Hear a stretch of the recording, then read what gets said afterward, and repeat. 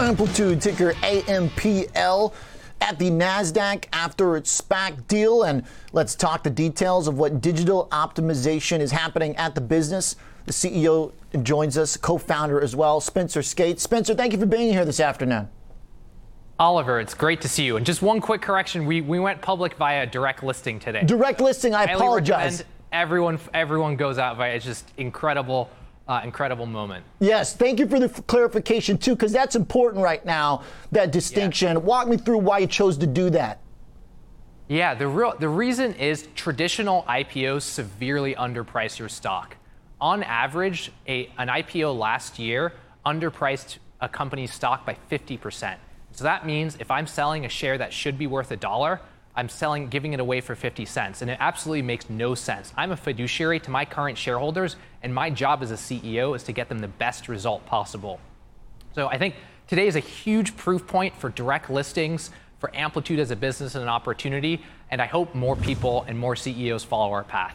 Okay, so walk me through what you do at Amplitude, Spencer. Digital optimization, from what I understand, it's providing help for businesses keeping track of where their data, their information is. How does it differ from the other businesses that do that? Yeah, so we're the cockpit for websites and apps that really helps you understand what's going on. Without Amplitude, you're just launching features, putting new releases of your product out there, and you have absolutely no idea whether your customers like them, what causes them to drop off, what keeps them coming back. And so we help you find the difference between your best customers and your worst ones. A great example is Peloton. They've been a customer of ours for a number of years now. And what they found out through Amplitude was that if you had a social interaction during a workout, you were much more likely to build a habit around it. And that was an insight they could only find through Amplitude. So we help every single company out there find those level of insights. So now, are you programming software that just does a better job keeping track of the correlations or relationships between different types of activities, saying, okay, if someone does this, then they do that? Do you have just a lot of if-then kind of logical things you're looking for to capture why people are doing what they're doing? How do you build such a thing? Yeah, we actually built our own custom database to answer this problem. What makes it so hard is that if you think about your usage of a website or an app, you're clicking on hundreds of different things. And so the user journey is a really complicated thing, and chief product officers need a way to make sense of all that data.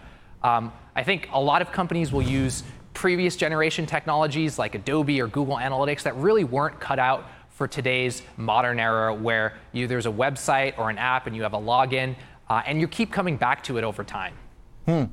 So with the competition for this data management, I think a business like Splunk, for example, is there overlap there in terms of the type of client you're trying to target and the type of service you're providing? Yeah, so Splunk targets a very different type of customer. They target the DevOps community or the engineers. We're really about the line of business and the chief product officer. We help the person who's responsible for the growth of the business figure out what's going on.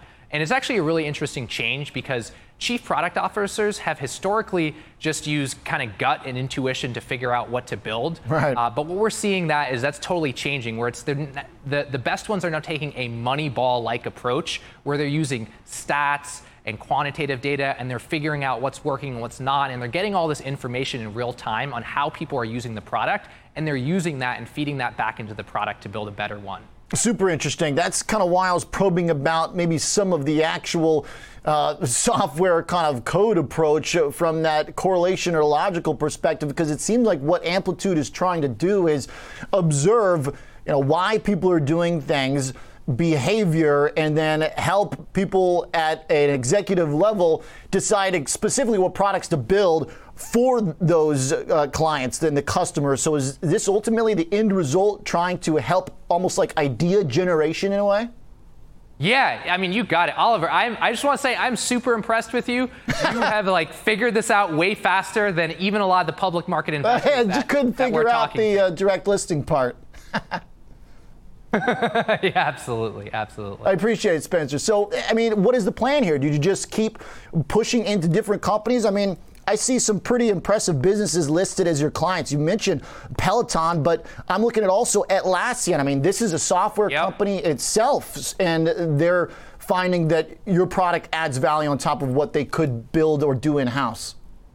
Yeah, absolutely. I mean, there's already 26 of the Fortune 100 on Amplitude today, so amazing businesses like Walmart, like Burger King, Ford Motor Company, and then lots of tech companies. We already talked about Peloton and Atlassian, but also Twitter, Dropbox, PayPal.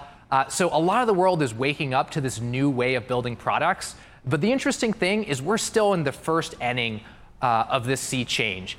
Really what's going to happen is this is a change that's going to take decades to play out. And so we're just at the start of it. That's part of why we're going public today, is to bring this story to a broader audience. We're probably only in 1% of the products that we could be in.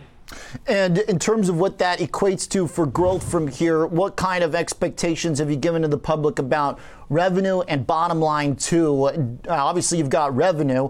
What about profitability? What does that plan look like? So we've actually been very efficient relative to other companies at our size and stage, and we plan to continue that as we scale Amplitude. I think, obviously, in this sort of market environment where software is eating the world and every single business is needing to go digital, there's really just a land grab, and we want to be aggressive about putting ourselves in the first place for that. Ultimately, what we want to do is become the same thing Salesforce is for sales teams, Adobe is for marketing teams, Amplitude is for product teams. Wow, putting yourself certainly among the giants and the greats here. Just to go back to that point, Spencer, when you say efficiency, can you define that a little bit more quantitatively for our audience, so what you mean by that? Yeah, we actually had a profitable quarter last year. It wasn't intentional on our part because we were very focused on growing the business, on hiring more people, on going after the big market opportunity. But we've been really efficient overall if you look at percentage of free cash flow or percentage EBITDA. And so that's something that's really exciting to me, is that we've already seen so much growth in spite of not investing a ton behind Amplitude. And that's why we're excited to go out into the public markets and be even more aggressive about our growth. All right, looking forward to following along with the journey. Spencer, thanks for being here this afternoon. Really interesting conversation. Thank you so much, Oliver. Absolutely. Congrats on the direct listing. Spencer Skates, co-founder and CEO at Amplitude, ticker AMPL.